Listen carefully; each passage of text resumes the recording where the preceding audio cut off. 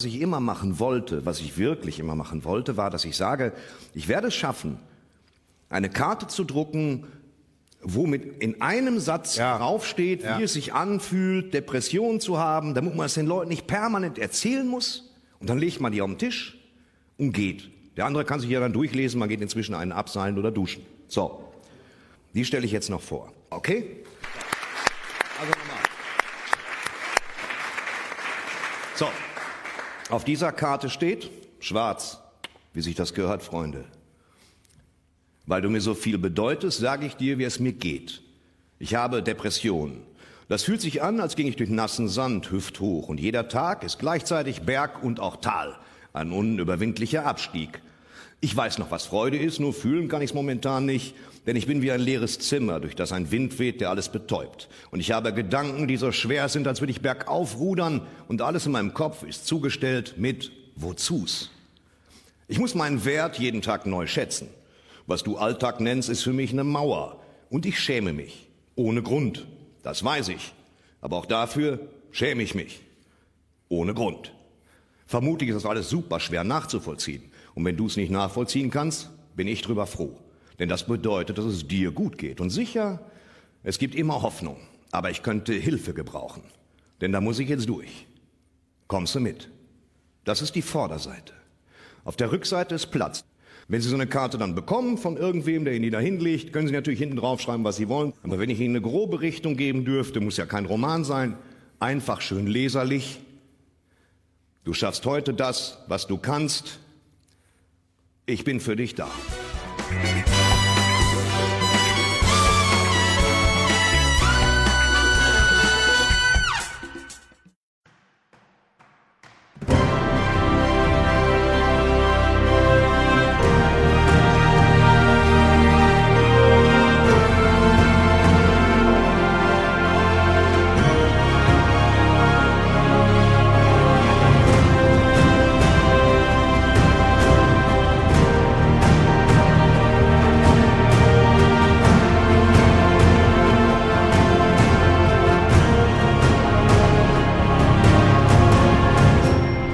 ComPod 955, Fusk. Hallo und herzlichen Glückwunsch zum 955. ComPod, den ich am heutigen fiesebös, kalten und es liegt jede Menge Schnee. Freitag, dem 1. Dezember 2023, Tag 335 in der KW 38 aufgenommen habe. Das Intro ist nochmal Thorsten Sträter, der Depression erklärt auf nur einer Karte. Was ich hier wieder auf und in die Ohren bekommen können, sind die üblichen 3 Teile, bestehend aus 2 Teilen, wo ich aktuelle politische Nachrichten kommentieren betrachte, beziehungsweise im 3. Teil aktuelle technische Nachrichten kommentieren betrachte. Was davon ihr konkret hören könnt, wenn ihr am Stück weiterhört, ist dann Teil 2, Politik, die zweite Hälfte an Politiknachrichten für diese Folge, nur echt mit Meldungen von und zur Regierung, von und zur Wirtschaft und mehr. Minus 5,9 Grad, feels like minus 6 Grad, angeblich Overcast und angeblich ein Light Snow. Overcast kann ich bestätigen, Light Snow kann ich auch nach Blick auf den Niederschlagsradar nicht mal ansatzweise bestätigen. Taupunkt wäre minus 7, Wind irgendwo zwischen 0 und 4 Kilometern pro Stunde, Luftdruck 1006,4, Cloudiness 100%, Visibility 7 Kilometer, Niederschlag hat Foreka Ini, welche die er selber melden würde, Humidity 91%. So, Weser Pro behauptet von 6 Uhr, es wäre sogar minus 3 Grad und cloudy, feels like der minus 7, Taupunkt hätte minus 4. Humidity 90%, Luftdruck 1006,3 oder selbst gemessene 1000,2. Wind irgendwo zwischen 11 und 15 km/h. So, was sagt denn DWD? Die 6 Uhr Messung wäre Hail und Hail. Okay. Minus 5,9 Grad, Cloud Cover 100, Taupunkt minus 7. Kein Niederschlag. Luftdruck 1006,4, Humidity 91, Visibility 7 Kilometer. Wind zwischen 3,2 und 3,6. Okay. Hagel? Ernsthaft? Also ich sehe nichts auf dem Niederschlagsradar, Regenradar, Schneeradar. Es ist kalt genug, dass wenn es niederschlägt, es ja sowieso nicht als Regen runterkommt. Aber hey. So, los. DWD die Webseite bitte. Da ist es Stand 6 Uhr. Schneekriesel übrigens. Luftdruck 1006,4, Temperatur minus 5,9, Luftfeuchte 91, Niederschlag 0, Wind aus NW zwischen 3 und 11 und Schneegriesel. Edge. minus 5,9, minus 7,1 als Taupunkt, kein Niederschlag um 6, Luftfeuchte 91%, Wind zwischen 3 und 11 und Luftdruck 1006. It's 6:25. Oder was in der Region. Weather 6:25. Cloudy minus 4 degrees Celsius. Feels like minus 6 degrees Celsius. Dew point minus 5 degrees Celsius. Visibility 15.53 kilometers. Pressure 1006.21 millibars. No rain. 0 millimeters with 0%. Air quality 2. Good. Genau. So, mir mal in einen Handschuh mal zuklappen, weil es dann doch ein bisschen arg kühl an den Fingern wird. So, dann hätten wir erstmal BG-FFR-Meldung, nämlich von Freitag, weil wer Bundesverfassungsrichter wird, das dürfen ja die Parteien sich quasi selber auswürfeln. Und da gab es jetzt am Freitag die Meldung, dass der Bundesrat den Generalbundesanwalt Peter Frank zum neuen Richter am Bundesverfassungsgericht gewählt hat. Der Vorschlag wurde einstimmig angenommen, wie Bundesratspräsidentin Manuela Schwesig, SPD, am Freitag nach der Abstimmung mitteilte. Frank soll Peter Müller nachfolgen, der früher mal saarländischer Ministerpräsident war und im Dezember 2011 ans Bundesverfassungsgericht gekommen ist und damit das Ende seiner 12-jährigen Amtszeit erreicht hat. Frank ist seit dem 5. Oktober 2015 Generalbundesanwalt beim Bundesgerichtshof und somit Chef der Bundesanwaltschaft, war mit 47 Jahren bei Amtsantritt der jüngste Generalbundesanwalt. Öffentliche Statements von dem sind rar gesät. Hin und wieder gibt er mal Interviews und soll jetzt Bundesverfassungsrichter werden. Dass es so ein bisschen eigenartigen Beigeschmack hat, wenn jemand, der vorher in der Staatsanwaltschaft gearbeitet hat, dann plötzlich zum Richter wird, zum Verfassungsrichter gar, das darf einem auffallen. Auf der anderen Seite ist die Frage, wie denn Bundesverfassungsrichter gewählt werden, ja sowieso so ein ganz spannendes Ding. So frei nach dem Motto, früher war es mal so, dass die damals beiden einzigen großen Parteien jeweils im Wechsel sich jemanden ausgeguckt haben und die andere Seite dann einfach nur genickt hat. So, das ist inzwischen nicht mehr so, weil inzwischen gibt es mehr als 2 große Parteien. Also genau genommen gibt es eigentlich keine richtig großen Parteien mehr. Aber ja, und dann wird das irgendwie da so nach Proporz ausgewürfelt. Und jetzt hat er halt die Union gerade mal Zugriffsrecht und hat den da ernannt. Okay. Ja, so. Ob der denn ein guter Verfassungsrichter sein kann, wissen wir nicht, weil ja, so als Richter hat er irgendwie, ist er nicht öffentlich aufgetreten. No? So. Dann Freitagnachmittag meldet es, dass Bundesfinanzminister Christian Lindner, FDP, inmitten der Haushaltskrise entschieden habe, Haushaltsstaatssekretär Werner Gatzer zum 31.12.2023 in den einstweiligen Ruhestand zu versetzen. Geht aus einer Pressemitteilung des Ministeriums hervor. Ein entsprechendes Verfahren sei eingeleitet. Gatzer hatte als zuständiger Staatssekretär schon seit vielen Jahren im Bundesministerium der Finanzen gesessen und unter vielen Ministern der Finanzen war er tätig. Und zwar für den Haushalt.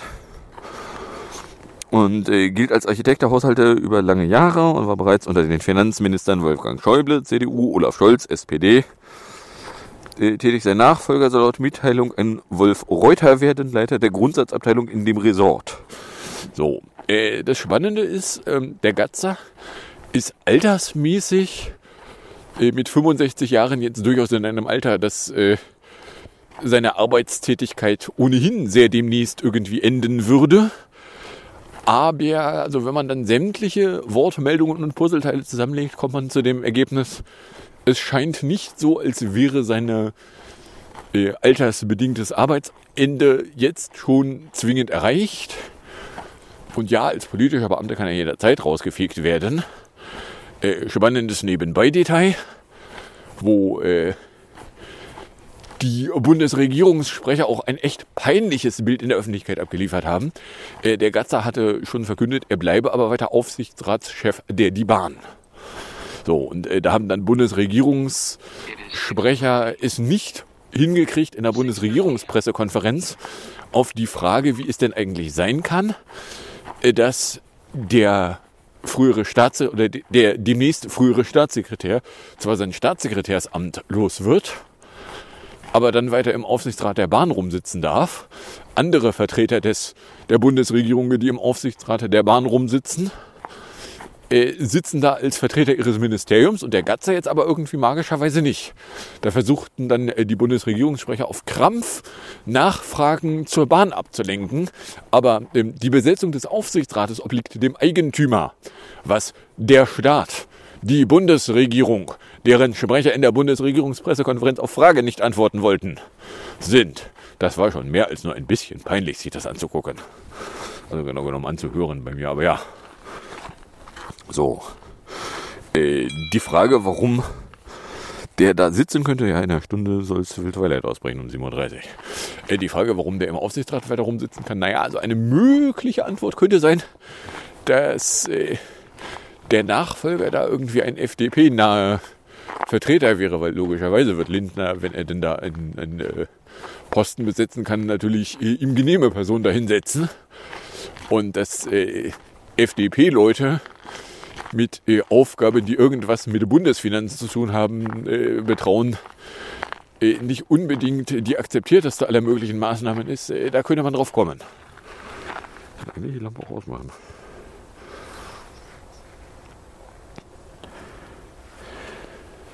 So, na, also der wird jetzt rausgeworfen, nicht ganz rausgeworfen und auch jetzt nicht sofort, sondern mehr so zum Jahreswechsel hört er auf. Aber ja, also irgendwas da schmeckt auch noch so ein bisschen komisch. So, dann die nächste spannende Frage, die sich aufdrängte. Ja, wie sieht es denn mit den Preisbremsen aus für Gas und Strom? Nun, da hat noch am Freitag wird die Bundesregierung die staatlichen Milliardenhilfen nicht wie geplant verlängern. Sie würden zum Jahresende beendet, sagte Bundesfinanzminister Christian Lindner dem Deutschlandfunk nach Angaben vom Freitag. So, Haken an der Wortmeldung ist, dass es nicht lange dauerte, bis dann SPD-Vertreter die Hand hoben und sagten, das ist so nicht abgestimmt mit uns. Oder anders ausgedrückt, der Lindner macht da erstmal Aussagen. Und dann gibt es dann Vertreter der SPD, die sagen, das ist ja schön, dass der Lindner da Aussagen macht, aber also mit uns ist das nicht abgesprochen. So, das ist nicht regierungseinheitlicher Stand. So, das ist alles Nachwirkungen von, das Bundesverfassungsgericht hat die Finanzierung des Bundeshaushaltes in Frage gestellt. Wenn man die ernst meint, fehlen auf einen Schlag nämlich sowas wie 260 Milliarden. So, 260 Milliarden kann man auch nicht durch dumpfes Einsparen, wie es ein Fritz Merz verlangt, erreichen. So frei nach dem Motto, ja, also wenn wir sämtliche Rentenzahlungen, sämtliche Kinderleistungszahlungen, sämtliche Bürgergeldzahlungen nicht zahlen würden, dann hätten wir genug Geld. Ja, hätten dann allerdings einen verfassungswidrigen Zustand, weil Leute, die gar kein Geld haben, von staatlicher Finanzierung ausschließen. Ich könnte mir vorstellen, dass der Bundesverfassungsrichter das tendenziell nicht gut finden könnten. Und da ist dann auch irrelevant, ob Fritz Merz das irgendwer wünscht. Na? So, dann Postbrems. Die Briefzustellung wird sich jetzt künftig offiziell verzögern, weil bisher muss der Konzern mindestens 80% der eingeworfenen Schreiben am folgenden Werktag zustellen. Diese Vorgabe soll wegfallen. Stattdessen soll die Post mindestens 95% der Briefe am 3. Werktag nach Einwurf bei den Empfängern abgegeben haben. Am 4. Werktag sollen es 99% sein. So, das gucke ich mir an und wundere mich nur leise. Ich scheine dann wohl im 1% zu sein, weil also bei mir geht Post regelmäßig mit Laufzeiten, die in Richtung Woche gehen, hin. No? Aber hey. Ja, rückwärts fahrendes Auto. Du nervst. So, dann gab es hier am Sonntag die Meldung, dass der stellvertretende FDP-Vorsitzende, ist das überhaupt von Sonntag? Kaufbiki? Ja, ist schon Sonntag, okay. Jedenfalls die Meldung, dass der stellvertretende FDP-Vorsitzende, Bundestagsvizepräsident und Autor Kubicki für einen Auftritt auf einem Kreuzfahrtschiff in der Karibik einen Teil der Reise kostenlos bekommen habe. Es sei richtig, dass Kubicki in einer Talkshow von Sabine Christiansen auf der Europa 2 aufgetreten sei, teilte sein Büro auf Anfrage einer Nachrichtenagentur mit. Gemäß des im Februar geschlossenen Vertrages sei er als Autor des Sagen, was Sache sei, eingeladen worden. Ein Honorar wurde demnach nicht gezahlt, allerdings wurden Kost und Logis übernommen. So, nun der Witz an, er muss nichts dafür bezahlen, dass auf einem Kreuzfahrtschiff für eine Woche rumtingelt, ist, dass man ja nachgucken kann, was würde es denn kosten, wenn man selber eine Woche Reise auf einem Kreuzfahrtschiff buchen würde. Stellt sich raus, die Kosten sind nicht null. So. Jetzt weiß ich nicht, ob da gesetzlich irgendwie geregelt ist, dass wenn man nicht in Geld, sondern in Sachleistungen bezahlt wird, das irgendwie meldepflichtig wäre. Aber als Bundestagsvizepräsident, der mit im Bundestagspräsidium ja beauftragt ist, die Finanzierung anderer im Bundestag vertretener Personen intensiv zu beäugen, wäre es schon opportun, da mal sehr genau hinzugucken. Denn das ist so ähnlich wie als ein Bundestagspräsident derjenige Mann war, der eine illegale Geldspende nicht wahrgenommen haben wollte. Na, der Schäuble, den als Bundestagspräsidenten dahin furzen, konnte man machen. Machte man sich allerdings bei Parteienfinanzierung halt schlimm lächerlich. So, jetzt der Kubicki sitzt da schon im Bundestagspräsidium, hat ja ansonsten auch immer eine sehr laute Meinung dazu, was andere Leute tun oder lassen sollten. Nun, dann sollte das vielleicht nochmal intensiv beäugt werden, ob das so in Ordnung ist. Hm? So. Dann Sparwahn. Der Vorsitzende des Haushaltsausschusses im Bundestag, Braun wie früherer Kanzleramtsminister unter einer früheren Bundeskanzlerin Angela M. Hat die Bundesregierung davor gewarnt, dauerhaft auf neue Schulden zu setzen. Was lässt uns denn hier Dings wissen? Dings lässt uns wissen, Israel-Militär hat Kampf gegen Hamas wieder aufgenommen. Scholz auf Klimakonferenz erwartet, Bundesregierung will juristisch gegen Klimaschutzurteil vorgehen. Weil, stellt sich raus, ja, es gibt da ein Gericht, was der Bundesregierung ins Aufgabenbuch reingeschrieben hat, so ja, dass sie jetzt gar nichts tun, ist doof. Nein, wirklich. So, also der Braun jedenfalls, er hat die Bundesregierung davor gewarnt, dauerhaft auf neue Schulden zu setzen. Nach dem Haushaltsurteil des Bundesverfassungsgerichts müsse die Ampelkoalition einräumen, was sie den Menschen mehr versprochen habe, als momentan möglich sei. Naja, man könnte auf die Idee kommen, dass nachdem 16 Jahre lang eine Regierungschefin Angela M. Herr Braun, Sie könnten die vielleicht irgendwie näher kennen, jegliche Infrastruktur auf Verschleiß betrieben hat. Dass es da opportun wäre, die Infrastruktur, um sie überhaupt noch nutzbar zu halten, massiv mit Geld bewerfen zu müssen. Wo, wenig überraschend, in der Schuldenbremse jetzt irgendwie kein Platz für vorgesehen ist. Oder anders ausgedrückt, es drängt sich halt immer mehr die Frage auf, ja, also wenn du mit dem Urteil da einigermaßen sauber umgehen willst, muss die Schuldenbremse irgendwie aus dem Weg geräumt werden. Du kannst nicht mit nur jedes Jahr, was waren es jetzt, irgendwie 13 Milliarden dürfte der Staat an Schulden aufnehmen, das wird nicht reichen. Unter gar keinen Umständen wird das reichen, weil, ja, also entweder malst du jetzt da irgendwie sämtliche Sondertöpfe noch ins Grundgesetz mit rein, da deutet die Union schon an, dass sie das irgendwie nicht will,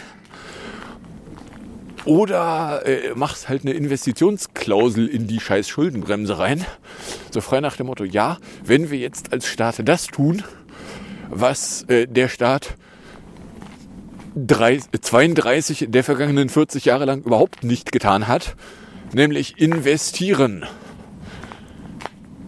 in die eigene Infrastruktur, dann sollte das auch auf Schulden möglich sein. Weil es sind nicht Schulden für die Zukunft, sondern wenn du jetzt nicht investierst, sind das Schulden für die Zukunft. Aber wir können doch den nachfolgenden Generationen keine Schulden überlassen. Ja, können wir der nachfolgenden Generation überlassen, dass es keine Brücken mehr gibt? Können wir der nachfolgenden Generation überlassen, dass Straßen alle wegrotten? Können wir der nachfolgenden Generation wirklich überlassen, dass nichts da ist, was irgendwie langfristig Bestand haben könnte, was man auch langfristig nutzen kann, sondern quasi die gesamte Infrastruktur jenseits von Verschleiß betreiben, sodass eigentlich nur noch abgerissen und neu gebaut werden kann. Was übrigens Gerüchten zufolge massiv viel teurer ist, als wenn man frühzeitig ein bisschen Geld in die Hand nimmt und halt die Infrastruktur mit Wartung am Leben erhält. Ich weiß auch nicht. So, dann Montag irgendwann später am Tag, Meldung aus der mehr so nachrichtlich Meldung. Das Bundeskabinett hat nach dem Karlsruher Haushaltsurteil einen Nachtragsetat für 2023 beschlossen. Das war im Umlaufsbeschluss, weil eigentlich wäre ja Haushaltswoche gewesen und da hätte gar kein Kabinett getagt. Und eigentlich, ja, das mit dem Haushalt haben sie sich ja erstmal abgeschminkt. Und zwar in dem ersten Mal irgendwie ein Nachtragshaushalt, in dem eigentlich auch nur drin steht, das Geld, was schon bezahlt wurde aus den Sondertöpfen. Für das müssen die Schulden halt jetzt offiziell im Bundeshaushalt auftauchen.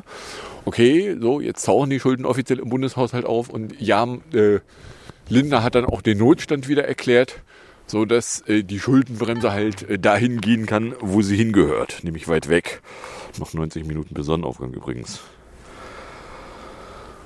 So. Ja, die Frage, wie man jetzt irgendwie mit dem 2024er Haushalt umgehen will, ist auch bis jetzt nicht final beantwortet. Der 2024er Haushalt, der ja vor bummelig einem halben Jahr schon großes Gewese machte, weil wir müssen sparen, koste es, was es wolle. Ja, also wenn wir das mit dem knallhart Sparen jetzt auch immer noch meinen, haben wir ein Problem. Aber hey. So, dann Günst-Dutig. Wo hol ich ihn da hin? Ach genau, für Studenten muss das Deutschland-Ticket oder wurde nochmal eine Spezialregelung fürs 49-Euro-Ticket gesucht, weil nachdem Studierende gezwungen sind, es kaufen zu müssen, sofern denn ihre zugehörigen Studierendenorganisationen nicht einen Austritt aus irgendwelchen Verträgen deklariert haben, ist das ja ein Zwangsticket.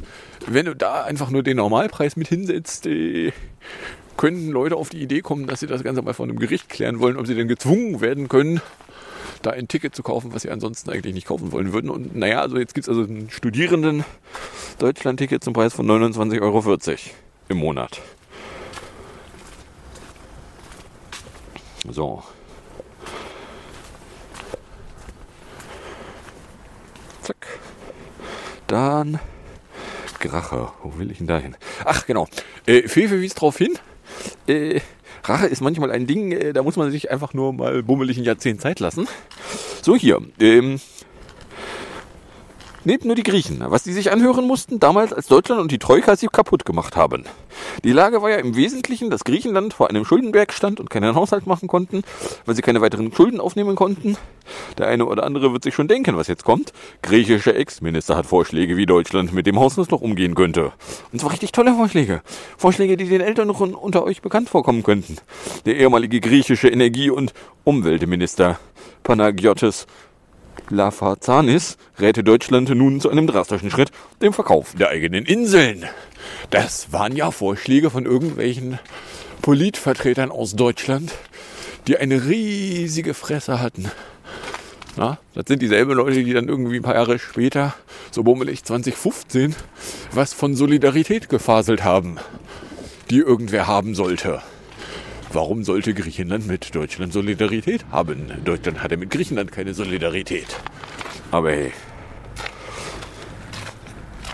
So. Aber warte, das ist nicht alles. Er äußert auch Sorgen. Nämlich, laut dem drohe Deutschland gerade Europa in eine lang anhaltende Krise zu führen.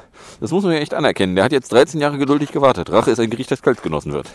Er hat auch einen weiteren guten Vorschlag für uns. Falls unsere Regierung absehbar als zu inkompetent herausstellen werde, könnte ja man sich unter die Aufsicht der Troika begeben.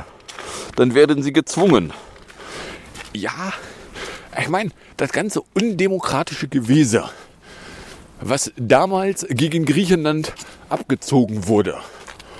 Na? Ein Schäuble, der sich nicht entblödet hat, was von einem Grexit zu faseln. Gut, damals konnten wir noch nicht das schlechte Beispiel Kleinbritannien daneben halten. Das können wir inzwischen und können sagen, okay, aus dem Euro aussteigen, indem man aus der EU aussteigt, ist eine echt dumme Idee. Also, NDR lässt gerade wissen, Krieg in Nahost, Kämpfe im Gazastreifen wieder aufgenommen, UN-Klimakonferenz, Staats- und Regierungschefs aus fast 200 Ländern in Dubai erwartet. Home-App, geh weg. So, Nordticket Twilight übrigens von 6.46 bis 7.30 Uhr. Na, das ganze undemokratische Gewese, was damals gegen Griechenland abgezogen wurde, wo Griechenland einfach auch nur dasjenige Land war, in dem halt relativ viele Banken relativ lautstarke Geld vom Staat verlangt haben. Das ist ja gerade der Witz an der ganzen Geschichte. Wer damals die sogenannte Euro-Krise als irgendwie was Originäres behauptet hat, hat einfach nicht begriffen, dass das nur die Staatsrunde von vorher sind 2007, 2008 Banken implodiert, die dann Geld vom Staat in Form von Krediten, die Staaten aufnehmen konnten und die Banken nicht, reingeblasen bekommen haben. So, dann kurz danach sind dann halt die Staaten offiziell als Träger der Schulden aufgefallen. Und da haben dann irgendwelche Leute gemeint, man könne sich da jetzt irgendwie künstlich drüber aufblasen. Und dann gab es eben die undemokratische Troika, die den Staaten da aufgedrückt werden sollte. So frei nach dem Motto, ja, also wenn ihr alle Leute rauswerft, dann wird irgendwie magisch euer Haushalt gut. Stellt sich raus, so, nö. Ich weiß nicht, ob der griechische Haushalt inzwischen auch nur ansatzweise irgendwie fest ist. Aber also es hat zumindest erstmal eine wirtschaftliche Implosion gegeben. So frei nach dem Motto, der Staat darf kein Geld ausgeben und die Menschen, die eigentlich Geld vom Staat bekommen würden, ja, Schulterzuck. Ja, kannst du machen, ist halt scheiße. So. Und das war alles der Bankenbumm, der jetzt noch ein paar Jährchen mehr her ist. Ernsthaft, 275er direkt hintereinander? Also der eine nach sich einsteigt. Okay. Wenn du abbiegen willst, solltest du blinken. Naja. So, dann Wahlfass 20. Am Mittwoch hat sich das Bundesverfassungsgericht mal mit irgendwie Wahlrecht von 2020 befasst und festgestellt, ja, also die 2020 festgelegten Wahlrechtsgesetze, die sind so in Ordnung. So, gucke ich mal an und sage, okay, da ist 2020 irgendwas am Wahlrecht geändert worden. Habe ich jetzt nicht akut im Gehörgang, was da gewesen ist, aber ja. Hintergrund ist, es wäre zu kompliziert gewesen, haben die Kläger zumindest beklagt. Sagen die Bundesverfassungsrichter, nö, passt. Gucke ich mir an, habe da keine eigene fundierte Meinung, weil ich habe noch nicht mal mehr im Hinterkopf, dass irgendwie 2020 irgendwas am Bundestagswahlrecht geändert wurde. 216 Abgeordnete von FDP, Grüne und Linken hatten geklagt. Und ja, wäre das jetzt irgendwie kassiert worden, wäre noch eine spannende Frage gewesen. Gut, Bundesverfassungsgericht hat noch nie eine Bundestagswahl kassiert. Und gesagt, so, die ganze Wahl, da muss komplett wiederholt werden. Der Bundestag ist illegitim, weil die völlig berechtigte Frage, die ja dann rauskommen würde, wäre, und was ist mit Gesetzen, die der Bundestag in der Zwischenzeit beschlossen hat? Nachdem das Bundesverfassungsgericht immer relativ lange braucht, bis da Urteile raustropfen, wäre das halt schlecht. So, genau, und dann haben wir hier das Klim-Urteil, weil die Klimapolitik der Bundesregierung ist in mehreren Punkten rechtswidrig, entschied das Oberverwaltungsgericht Berlin-Brandenburg und folgte damit entsprechenden Klagen der Umweltverbände BUND und der Deutschen Umwelthilfe. Die Ampelkoalition müsse nun sofort Programme vorlegen, etwa für die Sektoren Verkehr und Gebäude, damit Deutschland von 2024 bis 2030 wieder auf Kurs der Gesetzesvorgaben komme. Eine Berufung wurde zugelassen. So. Der Witz da ist, nachdem die Bundesregierung eigentlich gerade in Richtung unterwegs ist, ja keine Sektorziele mehr haben zu wollen, solange wie das Gesetz dazu aber nicht in Kraft ist, haben gefälligst beim Brechen der Sektorziele Sektorsofortmaßnahmen ergriffen zu werden. So, das scheint bisher noch nicht passiert zu sein. Das entsprechende Gesetz, was dafür sorgt, dass sie das nicht müssen, ist aber wohl noch nicht in Kraft. So, ja, nun mal ein bisschen zackig, ne?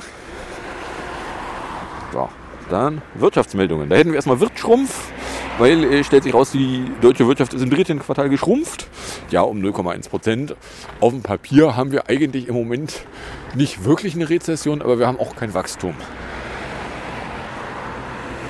Dann Atommüllendlager Schacht Konrad wird 2,64 Milliarden Euro mehr kosten als bisher veranschlagt. Ja, wir haben ja gerade nur das klitzewinzige Problem, dass wir sowieso kein Geld haben. Von daher, ja, Schulterzuck. Die GDL hat schon am Freitagvormittag erklärt, die Verhandlungen mit der die Bahn seien gescheitert. Das fand ich persönlich ein bisschen arg früh, weil das war gerade die zweite Verhandlungsrunde.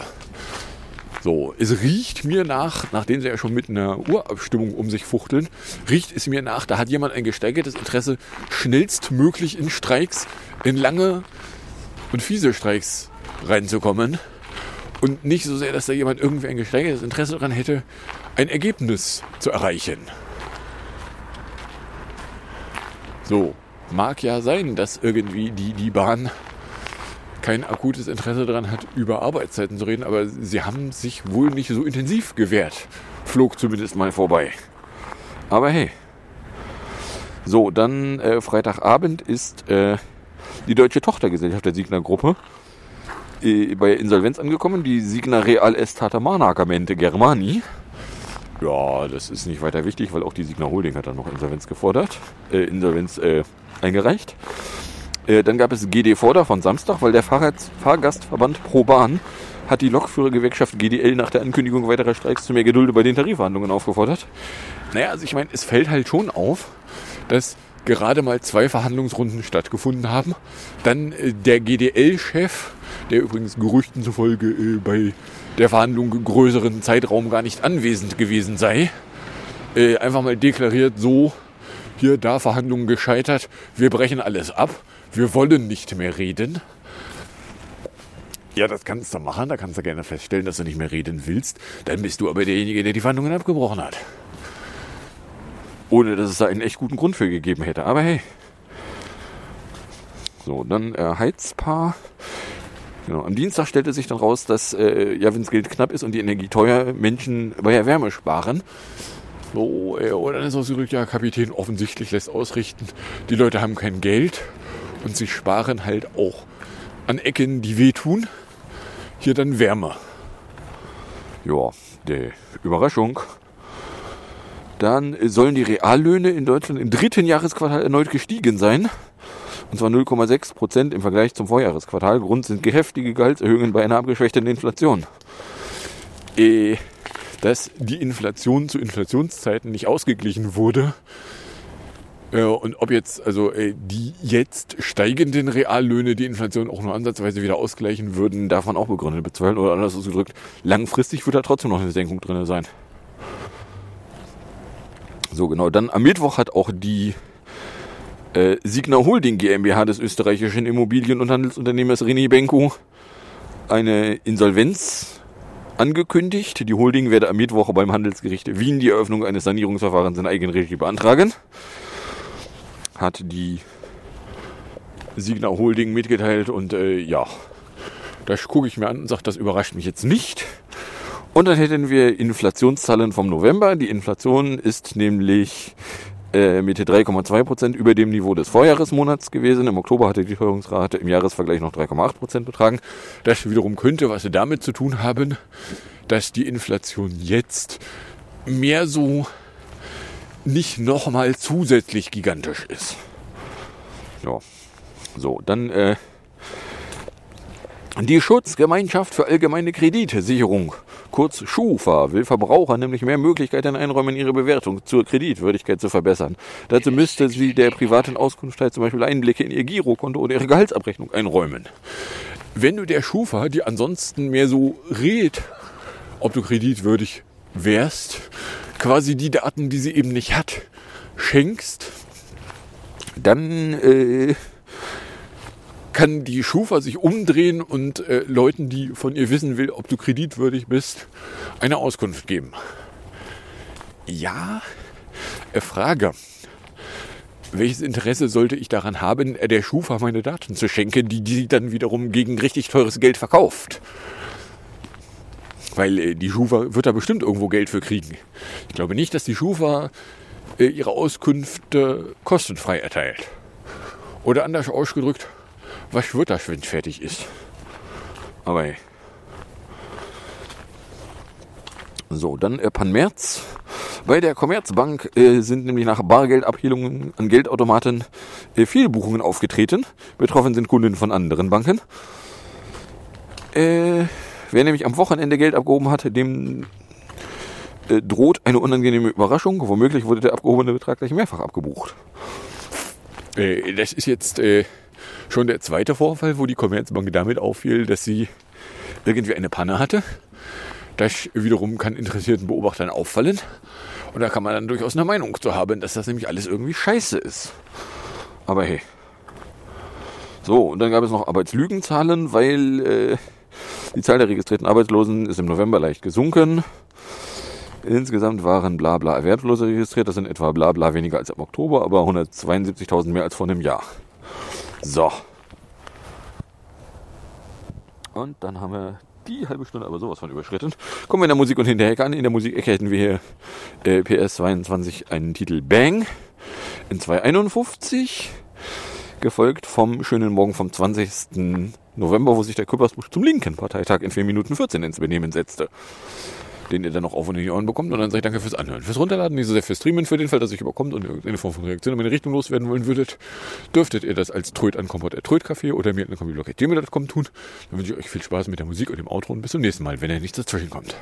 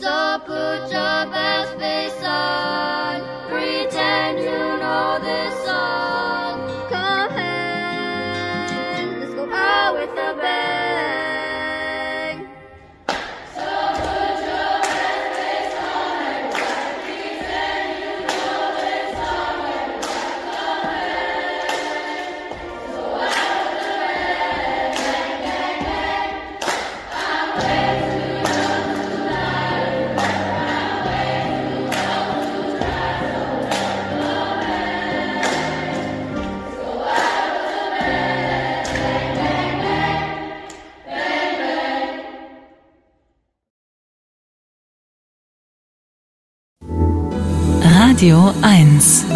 Nur für Erwachsene. Es sollte ein Parteitag der Neuaufstellung sein. Die Linke traf sich am Wochenende in Augsburg, um nach dem Bruch mit ihrer früheren Ikone Sarah Wagenknecht und dem Verlust des Fraktionsstatus im Bundestag wieder neuen Mut zu fassen und einen neuen Plan zu schmieden. Und so kam es dann auch in allen Reden vor. Wir sind die Linke und wir sind wieder da. Die Linke ist wieder da. Die Linke ist wieder da. Eins ist klar.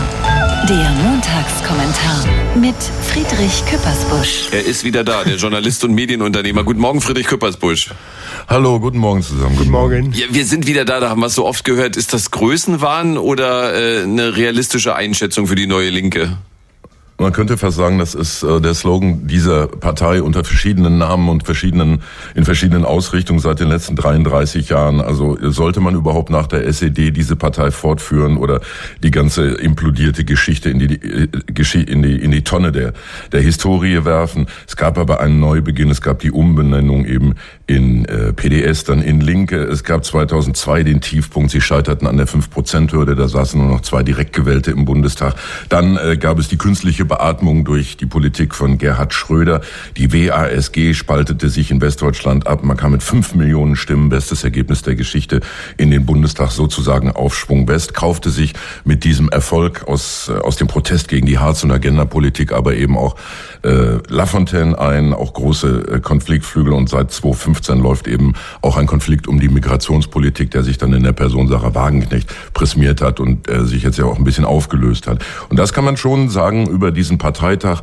Da sind klare Symbole auf der Liste zur Europawahl im kommenden Juni. Auf Platz 1 Schirdewan, da gab es eine wirre Bewerbung eines Wagenknechtianers, der dann in der Rede seinen Austritt aus der Partei erklärt hat und schließlich unter Jubel aus dem Saal geführt wurde. Aber es gibt eben auch Carola Rakete, parteilos, auf Platz 2, damit ein Signal ins Lager der Umweltschützer, der Klimaschützer, der Menschen, die für einen humanen Umgang mit Migranten sprechen. Und auf Platz 4 der Sozialmediziner Gerhard Trabert mit sensationellen Nachgrade SED-Ösen 96,8%, also als Statement dafür, wir sind nach wie vor die Partei des sozialen Engagements und auch er ist parteilos, also die Linke schickt Signale in Lager, von denen sie erhofft, dass sie eine neue politische Bewegung tragen können, die sie künftig sein wollen. Da sind wir ja bei den Inhalten schon. Wofür bräuchte es denn die Linke überhaupt noch? Ja, das ist das große Debakel und Desaster und im günstigsten Fall kann man sagen, die offene Frage nicht mehr für Protest. Also die Themen, wo den Leuten sofort, manchen Leuten die Galle hochgeht und sie sagen, oh, pfui, Corona-Politik oder ja, Putin ist doch gar nicht so schlimm oder jetzt irgendwelche haarspalterischen Debatten, wie man nun genau den Konflikt in Israel zu bewerten habe. Das alles schenken die Linken ab. Kann man sagen, herzlichen Glückwunsch, wer will diese Position schon haben. Aber sie stellen sich damit auch ein bisschen der Lebenslüge, dass sie auch eine Protestpartei waren für Wählerinnen und Wähler, die nahtlos genauso gut die AfD oder wegen meiner in Zukunft eine Wagenknecht-Sekte wählen können. Die hat man früher gerne mitgenommen und gesagt, ja, die wählen uns, dann werden die schon links sein, auch wenn es eigentlich um rechte Positionen geht. Und wir haben jetzt sozusagen die aufs Maximum geschrumpfte Linkspartei, die sich als sozial und ökologisch darstellt und sagt, und mit den Spinnerthemen oder mit den radikalisierten Themen wollen wir nichts mehr zu tun haben. Das ist einerseits mutig. In der Lage, in der die Partei ist, muss man auch mutig sein, um weiterzumachen. Aber andererseits ist das auch ein klares Statement. Wir sind eine Programmpartei und wir haben so schönes Programm, dass wir nicht über Charismatiker oder über Wut oder über Protest oder die ganze Sause passt uns nicht. Diese Leute wollen wir nicht mehr anziehen. Und das sind womöglich tatsächlich langfristig unter 5% und nicht nur mal eben kurzfristig. Der Montagskommentar mit Friedrich Küppersbusch. Dankeschön. Gerne. Eins ist klar, der Kommentar. Nachzuhören auf radio1.de.